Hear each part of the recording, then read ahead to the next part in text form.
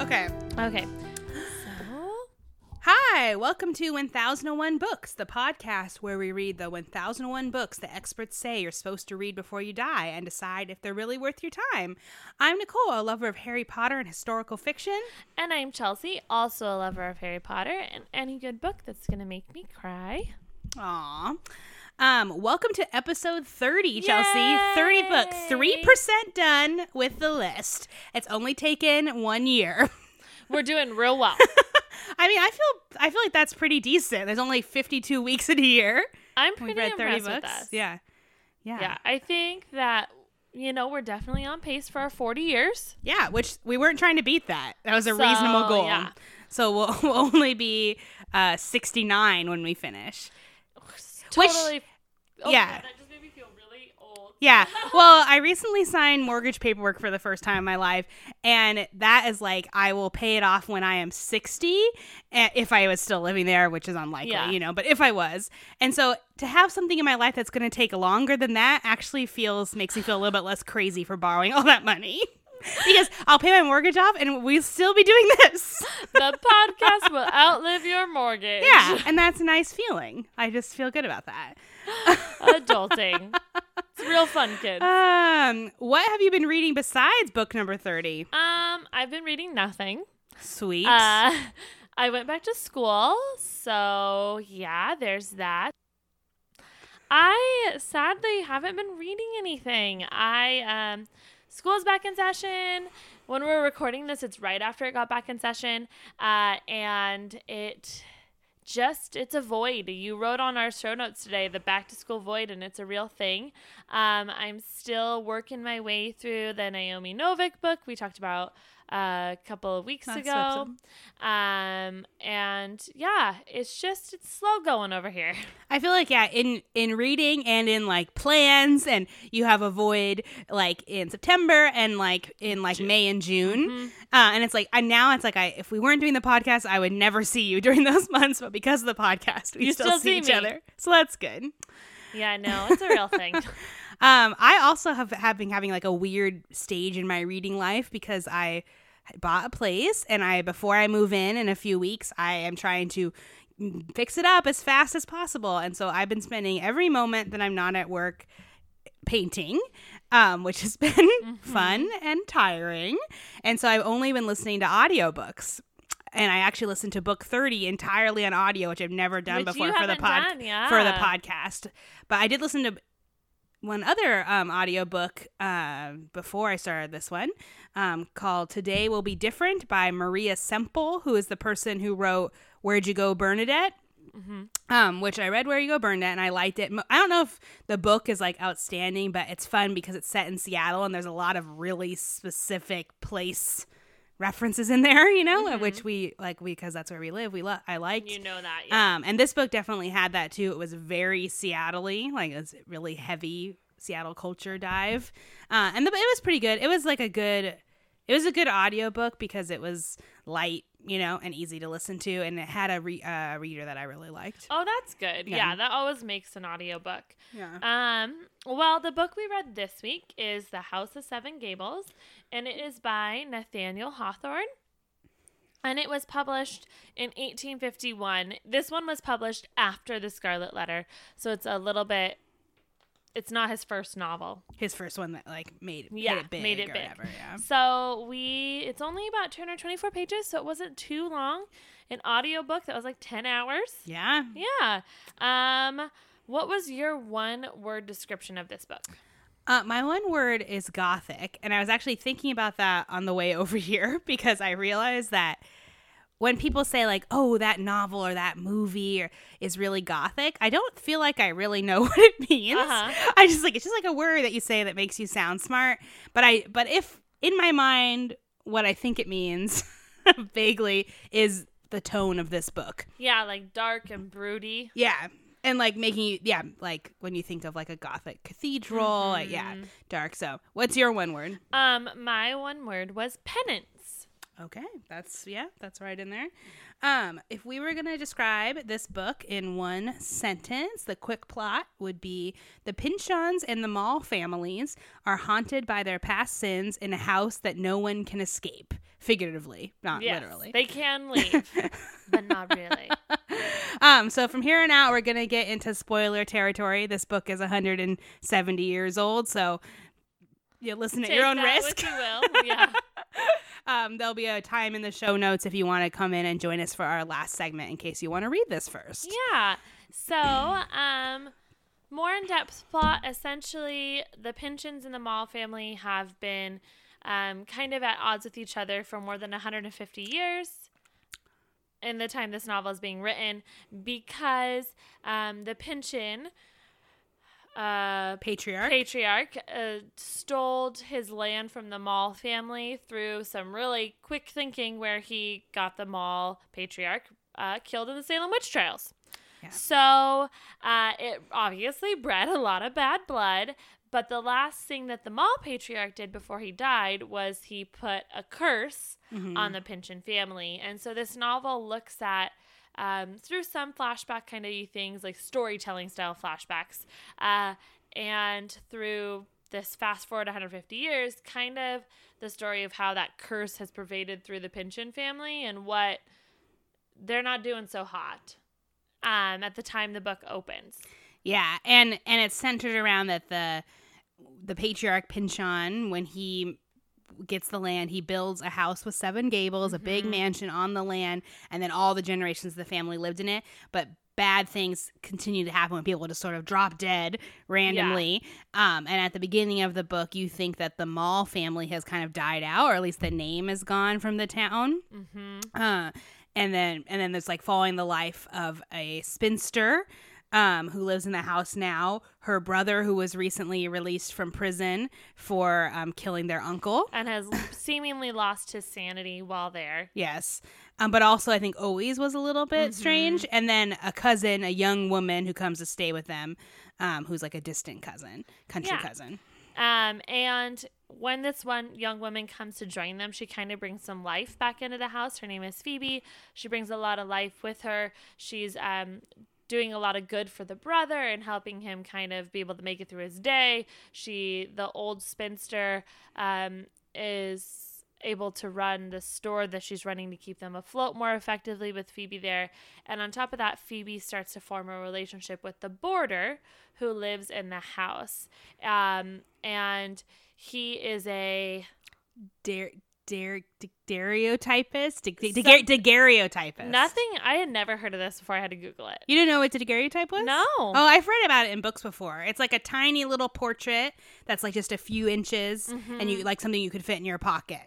Yeah, and it was pre-regular photography. Yeah, definitely. Yeah. Photography. And so he's a daguerreotypist, and he lives there, and she forms a friendship with him. And through the course of the novel, it turns out that he is the descendant of the Mall family. And through his actions and falling in love with Phoebe, the curse is broken. Yeah, love, defeats all. And then it turns out that he knows the secret to where this like lost deed is that would have made the family a lot of money.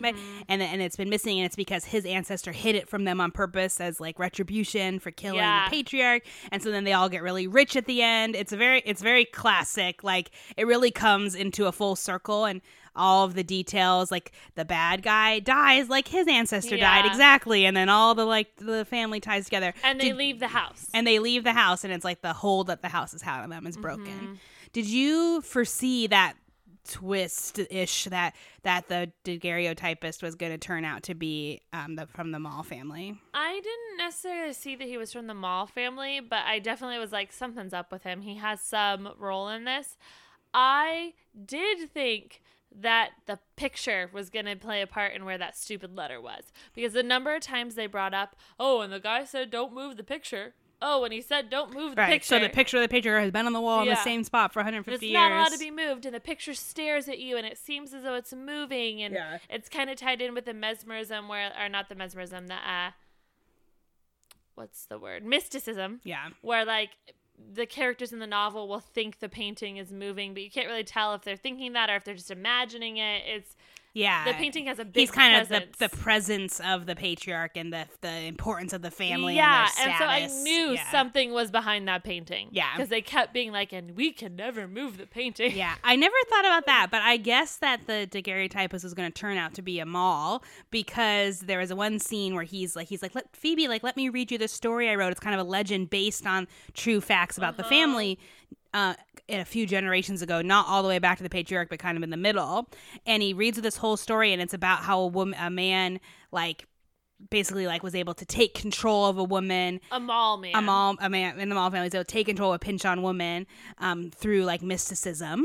And then when he finishes telling the story, because it kind of goes off of this tangent, tells the story, and then and then he talks about how she, the present, is kind of in a trance, and that if he wanted to, he could have taken control of her will. And then I was like, that's it. He's descended from that line. I guess I kind of started to guess it then, but I thought that was later in the book. It wasn't as early in the book. It wasn't. It's kind of maybe 60% into it, yeah.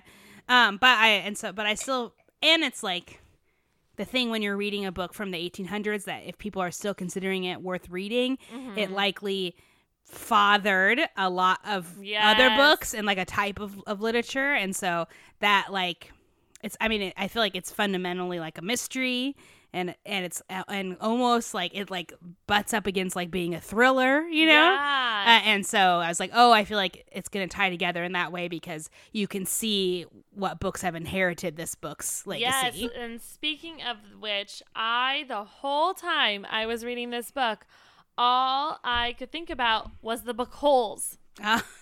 By Louis Sachar, which about 3 episodes ago I mentioned is one of his other kid books, Sideways Stories from Wayside School, and this is more of a young adult book by him, in which it's been made into a movie. It's pretty well known, but great movie adaptation of a book. Yeah, best. We were saying before this episode, probably the best one ever. Yeah, it is really high up. We definitely should have mentioned it when we were talking about that before. Yeah, I didn't even think about it.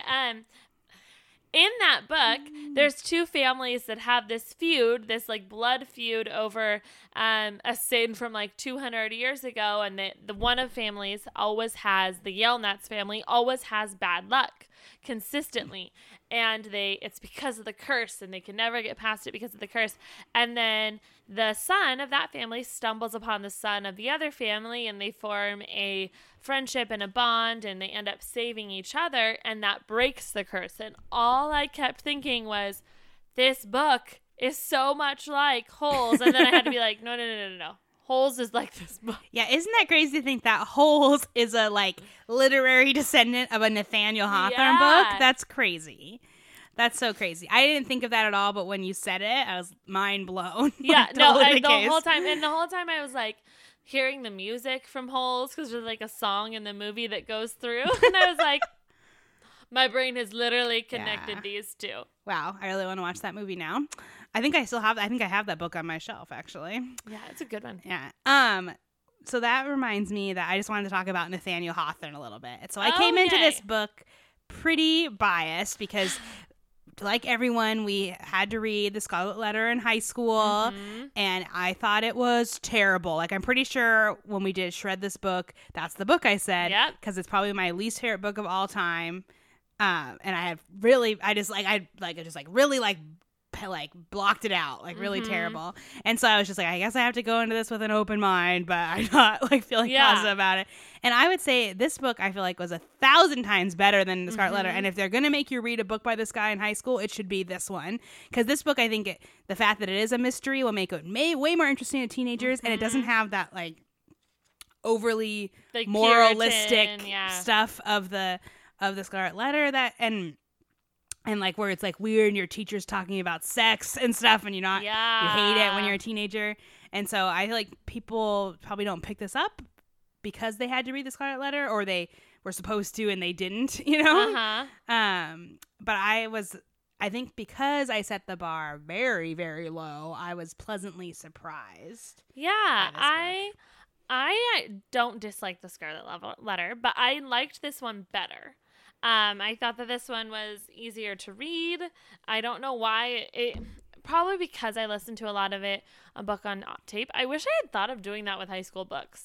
I know. I feel like they weren't as easy to get then, because it would have been actual CDs from the library, not an automatic download, because that didn't exist. Yeah. So I felt like having it on audiobook helped a lot. But then also, one thing that I'm noticing with this is, this is kind of a tangent, but then I'll come back. That's fine. Is that a lot of times with these really old books, if I listen to like the first couple chapters in audiobook, it gets the voice of how the book needs to be read into my head, and it makes it a lot easier for me to read it. So I listened to, I would say, 2/3 of this book on audiobook, and I read a section in the middle and then the last 50 pages from the book itself. And it's so much easier to transition into that old kind of language when you've heard someone speaking it for a while. And so I think that does something for the reading experience of a book like this. And so I don't really know if I liked it better because of that experience or if I actually like it better than the Scarlet Letter. Yeah, I think I definitely liked it more because I listened to it on audio, because it's really descriptive and there are some tangents in it, and just like probably in the book pages and pages describing one thing, you know. But because I just had it on audio and I was painting away, you know, and I would just be, you know, I might have painted a whole room and they're still talking about how the body looked in front of the fireplace, but it like didn't matter because I was still absorbing it, I was listening, but it helped to be doing something else versus if I was just reading it, I think it would have been like blah, blah, blah, and just like skip through it because it would have been so wordy. But that's what I would expect from a book from this era. Yeah.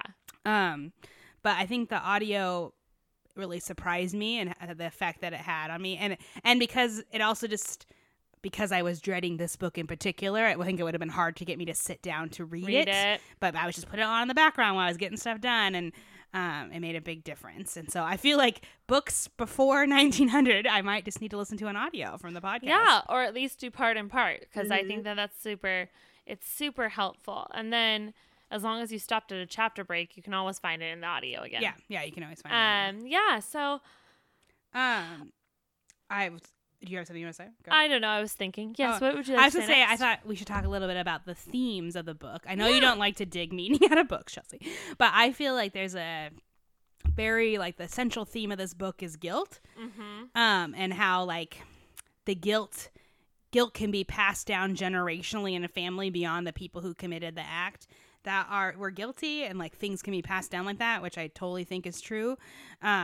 And other things too, not just guilt, but like things can be passed down generationally in patterns, and that I think I've said this on the podcast before, but I really love the idea that, like, and I think to some degree it's true, maybe not as much as it is in books, but like that characteristics are passed down in families, you know. And then I also think this book strongly condemns greed, because the character whose death kind of mirrors the patriarch's character, the judge, who's a Pynchon, in the present of the book. He basically dies because even though he's already really rich, he still wants more money. And then after his death, his son dies, and then all his money goes to people that weren't, you know, who he wanted. And so it's like, you can't take it with you. Like, why toil for money? And so I think, guilt and greed, I would say, are really in there. Yeah. And I think it is saying something fundamental about those two things that is, I think, what, you know, really and common. I think it's interesting because I don't think a lot of novels. No, I mean, a lot of novels we're reading lately, because this podcast have had this idea, so I think I probably need to stop saying I don't think novels do this. But this book looked kind of at how people who are removed from a sin or a mistake or something by generations, how the guilt from that can still be there. And it did it in a way that was definitely, it was a digging for the meaning kind of way. But it definitely examined that a lot. And I was just looking at the preface, the note at the front of the book, and it has a quote from Hawthorne that says, "It is a truth, and it would be a very sad one, but for the higher hopes which it suggests, that no great mistake, whether acted or endured in our moral sphere, is ever really set right. Time, the continual vicissitude of circumstances, and the invariable inopportunity of death render it impossible. If after long lapse of years the right seems to be in our power, we can find no niche to set it in." Which I feel like in all the books that we're reading where we're talking about the themes of like post-colonialism and the effects of that, that's what we've ultimately said, is that this can't really be set right. Yeah. We're always going to live with the consequences of that. And I think that's kind of what this book is and about. that this book wasn't looking at like a big issue like that. It was looking like land ownership, but still it touched on that on a smaller scale, because that is kind of a measure of something that we go through every day as humans on the big overarching world scale and on the small. Right, because that like I have more power in the situation, so I can do whatever I want to get what I want. The means justify the ends, or like the ends justify the means. Versa. Yeah. That I think that's like fundamental on a personal level and a global scale, right? Yeah. It's a human issue. So I found the theme actually surprisingly interesting and relevant still. And I don't feel like out of all the things I've ever read in my life, this is the book that's made me think about those themes the most. But because it's from 1851, it feels like, because this book was written, I've read other things in this genre. It's interesting because when we talked about Crime and Punishment, we talked a lot about how we thought it was a really good book to put on the list because it looked at crime and guilt and all of that, and it was probably unique for its time. But then this is from roughly close to the same different countries, but close to the same. Different countries, and they're looking at the same thing. And so I think something I'm realizing is that maybe I might be selling authors short from 200 years ago and thinking they couldn't write something that would touch on these issues because they had so many other issues going on in their world. But just because you're living in a society that still has slaves or that is doing all this stuff doesn't mean that you don't have a moral compass. It's just skewed. And so the people from 200 years ago could access this idea of what is guilt and what does it mean.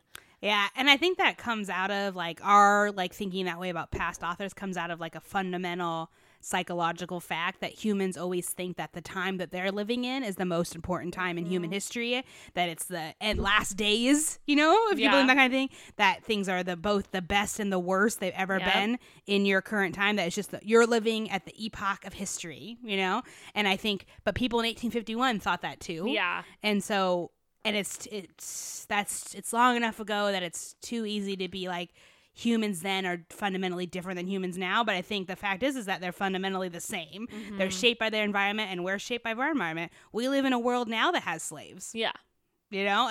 Things just look different, but they're also the same. Yeah. And so I think we probably are discounting, other writers, but I find it very comforting and I don't know, I find something good in that you're not, so you person who was alive in 1851 are not, if we met now and we could communicate, we probably could find something in common, which certainly means that I should be able to find something in common with someone who's alive now in a country far away from here. I never thought about it like that. Yeah, that's a cool idea too. The other thing about this book is that it's very proud to be about New England. Yeah. So many times it's like, she is a perfect New England woman, or a New Englandish quality. A sunset you could only see in New England. Yeah, the character of her heart that you could only have in a New England girl, all the time. And I kind of loved it because it felt snarky, even though it wasn't intended to be snarky. But I just, No, it made me smile. I thought that was funny too. Yeah, he definitely was proud of being from Massachusetts. Yeah, and it's just, and I feel like, I don't know if New England has that much of a unique identity. I think it still has some, just like every region has some. Yeah. Probably most the South, right, as a unique region in the United States. And the West Coast kind of has this thing, and but I just I feel like I don't think about New England as such a separate special thing. But in this era, I think really still feeling that we came here as Puritans. I mean, that's our culture. All the other places were still territories and just starting to become states, and no, I was surprised by how much I liked this book. I thought, I mean, I don't have a lot of big feelings about it, which I feel like we've had a couple of books in a row where I'm like, I don't have a ton of big feelings. But do you ever wonder how much that is like the book and how much is just like your current emotional state? I know. Because sometimes I'm just like, I don't know if I'm just, feeling blah in general or I'm it's just this. tired. I don't know. Yeah, but I thought that it was a good book. I thought that it fits in with other books we've read that people have that are on this list that are on not our list personally yet, but the 1001 books to read that before you die. they are putting on the 1001 books to read before you die list. Exploring humanity, doing it through the lens of a certain time period and a certain situation, but still having overarching ideas about the world at large. I thought it's again, as we keep reading these books, it's really cool how we can connect them back to other books, because this book had a lot about mesmerism in it, that Nicole touched on earlier, and it made me think of Alias Grace and the mesmerism in Alias Grace, and how set in the same era.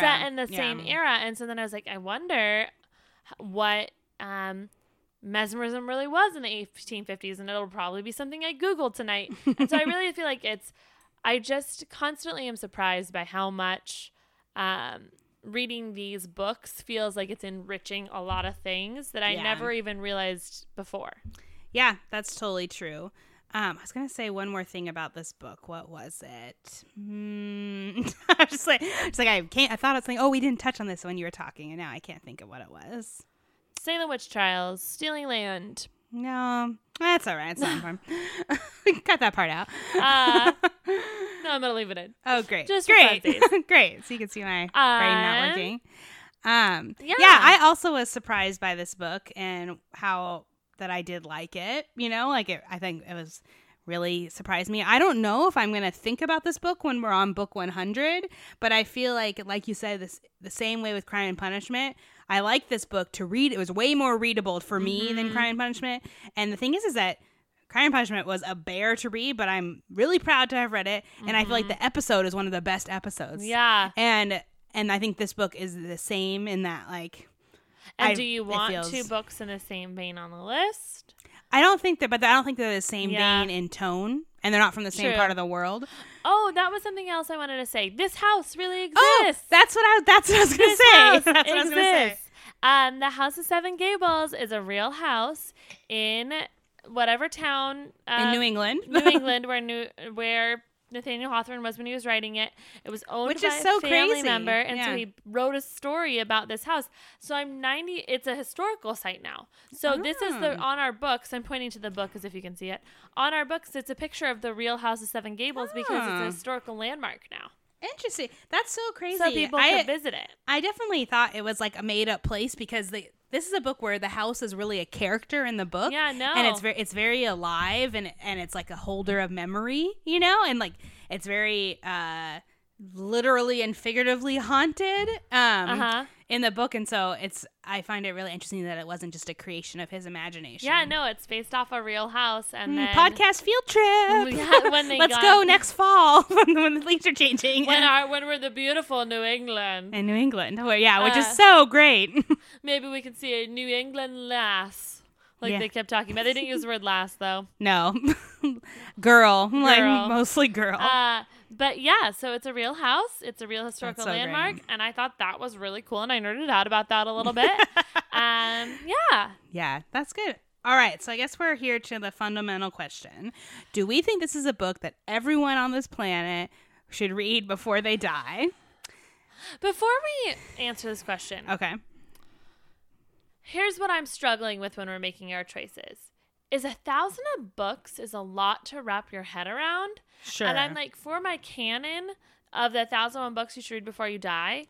You don't want that list to be too long. But is it really going to be 1,000 books? You know what I mean? Right now, if you look at what we put on the list in the last 30 books, we're at about 50% that we put on the list, at least one of us. And so that means that our list would be, if we kept at the same rate at 500, which is still probably too long. In 40 years, 39 years, when we get to that far, I feel like we can, we'll have our list and we can say, post it and stuff, or put a hologram of it in the world or whatever we're going to do in 40 years, like real nerds. And I feel like we should have to cut it down to like 25 books. Yeah. Because most people are not going to read 500 books or 1,000 or 100. Yeah, it feels like we're starting to curate a list. But like we're paring down something that someone gave us and making it into something more I hate manageable. to tell you this, but that's the premise of the podcast. No, I know, but I guess the more books we get in, the more I'm like, oh, as I'm paring it down, how am I deciding what goes on the list and what doesn't? Because I do think I found value in this book. Well, I do think it added to the ethos that I'm building as we're making these 1,001 books. The books that I'm adding to the list, this fits in with the books that I've been adding to the list. But when we get to the point later on, is it going to be one that I guess I'm struggling with? At what point is it about the individual books, or is it about the idea you're building with for the these list? Books? Oh, so I see. So is it that we have a list of any number of books that they're all good books that have value in the world that we think people should read? They should pick amongst those ones if they were going to read out of the 1,001. Yeah. We think you should pick out of these 400 or whatever. Or is our curated list making a statement of some kind? I think fundamentally, no matter how many books on our list, it is going to be making a statement as our values as to American white women in their early 30s, that's always going to be in there. Early 30s to early 60s, Yeah, later, in our 60s or whatever. So I think that will happen, but it's like, how much do we want to drive it to make that? But I think it'll happen naturally. But here's the thing. I kind of think we should keep putting the books on the list, regardless of the length of the list for now. Based on our existing criteria of does it contribute something to a genre? Is it, say something fundamental about human nature? I can't even think of it. Is it just really fun read? It's a worthwhile read? Kind of ethereal reasons we put books on the list. And then I think and right now at every 20 books we've been reviewing, do we still want to leave on a list? And then I feel like at book 100 when we're reviewing, then I think we cut. Yeah. We cut hardcore, and then we can maintain, these are the, and then we kind of have the parallel. Fix your mic. It moved up too high. There you go. And then we could kind of have the parallel. Yeah. But yeah, I feel like it's too soon, book 30, to be like, oh, we're only want 100 books, because all the best 100 books could be in the last, on books 900 to 1,000. Or they all could be now. There's no way to know. So, all right. So we have to decide. Okay, well then I know what I'm going to say. Is this a book we should read? Everyone should read before they die? 1, 2, 3. Yes. I can't believe I'm putting Nathaniel Hawthorne book on the damn list because I really hated him until this. But I'm proud of you. I know. I feel like I'm putting it on there because I think if this is a big canon American author, and I think if you're going to read something by him, it should be this book. Is Scarlet Letter on this list? Because I can't do it. Or maybe I should do it after reading Maybe you should listen to it. Yeah, I don't know if I have a lot of time for that. If it's on the list. If it's on the list, I'll listen to it, but I'm not going to read it otherwise. Oh, yeah, I don't think you have to read it otherwise. You've already read it. Yeah, just a long time ago. And so I think I'm putting it on for that reason, and because of the themes and the foundational and the genre of mystery stuff. Yeah, I think I'm putting it on the list because I feel like I feel like it was kind of a unique look at the feelings in it, the gothicness. I do agree this book is what I would say for gothic. How dark it was and how it was looking at sins of the past meet sins of the future. I really just feel like that is very canon for me for being on this list. And I think that it did a good job of talking about that. And it's the other books we've talked about, it haven't been based in the United States. So it was a United States based kind of book for that. And so, yeah. That's fair. All right. So should we move on to our next segment? Yeah. So we thought that since this book is gothic and it's October, we could talk a little bit about Halloween and mesmerism and magic. and spooky books and all that good kind of stuff. Are you a horror book reader, Chelsea? I've read some, like, you know, Gone Girl, like the ones that were Those really are like big. thrillers. Yeah. Thrillers. I don't really do things that go bump in the night. Yeah, I've read Gone Girl. I think I only will read a thriller if it's like a bestseller like that and it's everywhere. And I've read 2 Stephen King novels in my life, only one of which I feel like would count as horror, The Stand. Yeah. And nothing else because I'll never ever pick that out. In fact, The Shining is on the list, and I'm like, oh, I feel like it's gonna be really scary when it comes time to read it with the lights on. Yeah. I don't pick out those kind of books. I feel like in terms of like creepy books, like I can handle vampires, I can handle like werewolves, things that are very obviously not real. But even though I don't really believe in ghosts and I don't believe in like a lot of the stuff that's in those other books, when it feels too realistic, it's too creepy. Yeah. Like, because your brain, when you're half asleep or when you're sitting in the dark reading, can convince you that that's something that could conceivably happen. Where if it's a vampire book, I'm like, well, no shit, there's no vampires. Like, you know what I mean? Like, yeah, I'm definitely more apt to pick up a book that's more about like magic or, you know, vampires, like that kind of book that's like totally I know can't possibly be real, but it's fun to think about. And versus even sometimes like books about like witches, when they veer too far towards like the mesmerism and towards like the mysticism, they creep me out. Oh. Like, I like my witches and wizards like Harry Potter. Yeah, not close to Wicca or whatever. Yeah, like that. I find it too creepy for my overactive imagination. It's too easy to come up with dreams that are creepy. Sure. For that. So I'm not into those kind of books. Yeah, I am curious whenever we do read The Shining, whether it be this year or in 15 years or 40, if I'll like it. Because I feel like I might like it. And then what if I'm like, why haven't I been reading these kind of books? It's also, I've read Frankenstein, classic, the foundational of fantasy horror, which was really good. I also love it because the person who wrote that book, Mary Shelley, she basically wrote it because she was married to like somebody really famous, Byron, I think, famous writer, and her and some other famous writer and him were like together, and basically like kind of like the Tumblr joke is just like, these like pompous men and their poetry, and I'm gonna write my own thing. They think I can't do it, and then she like invented an entire genre of fantasy. Oh, that's kind of as like cool. a 17-year-old girl. Yeah, that's pretty snazzy. Yeah, I hadn't heard that before. Yeah, I haven't really read. In terms of like actual straight up horror, I don't think I've read anything. Yeah. I have read, I'm not going to be able to think of them now. I listened to, they're a YA, but like on the border of adult series that's been coming out, and there's 3 books. That's like 1,000 YA. I know. There's going to be more than 3. There's just 3 right now.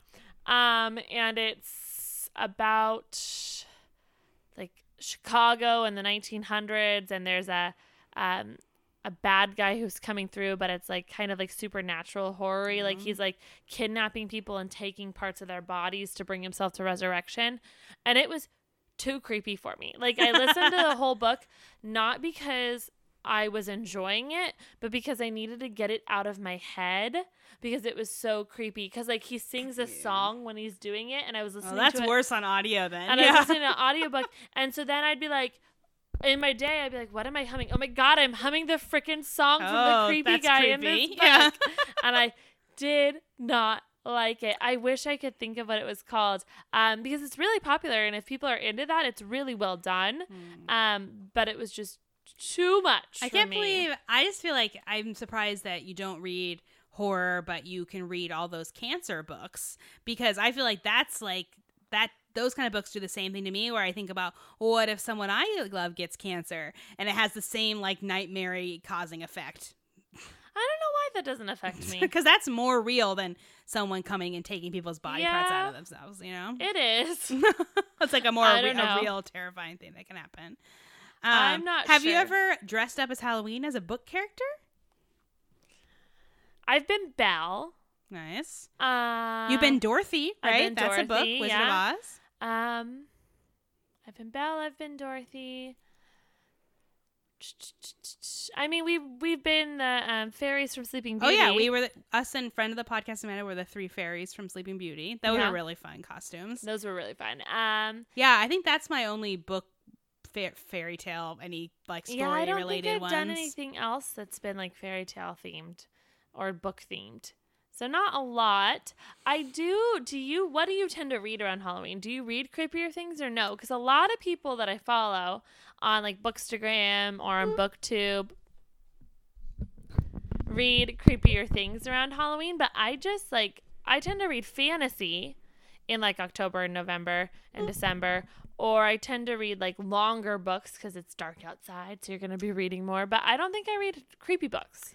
Yeah, I don't think it affects my reading like at all. I would say only like in the fall and the winter, I'm more likely to read a long classic novel, you know? But that's it. Because I don't read in that genre, you know? So I don't, I have a desire to someday read Dracula.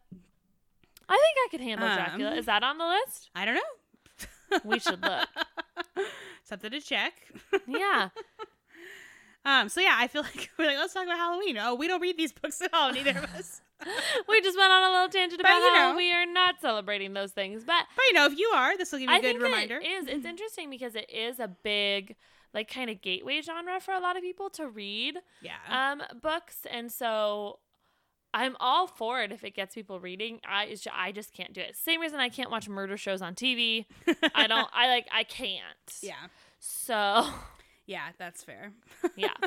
But I think that it's important because a lot of people do really like those books. Okay. Yeah, that's true. All right, should we draw our book for next time? Okay, I'm drawing book 31. It's called The Last Chronicle of Barset. So it's about a basset hound traveling the world. Time traveling, I think. Yes, a time traveling basset hound. Does sound like a basset hound. I feel like this is also a book from the 17 or 1800s, which is great because I am going to definitely listen to this one on audio too while I'm painting. So that'll be good. But I have a feeling it's like about someone's life from beginning to end. Yeah, a chronicle. Yeah, of a basset hound. Hopefully of a basset hound that lives in 1844. That'd be pretty great. I hope it's a book about a village from the perspective of the mailman's basset hound. It'd be like Wishbone, but from a basset hound. Yeah, maybe this is where Wishbone came from. Is this book? Yes. And that's why the people who made the list put it on the list because it's the foundation. Of Wishbone. That'd be pretty great. I think the odds are not very likely, but. No, we're loopy tonight. For sure. Oh, God, the tired's getting to us. Well, with that note, we should probably start heading out. But while you're waiting for your next dose of us, you can find us on our social media accounts. Instagram, Twitter, and Facebook at 1001 Books Pod, or Litzy at 1001 Books Podcast, or email us at 1001bookspodcast@gmail.com. And until next time, happy reading!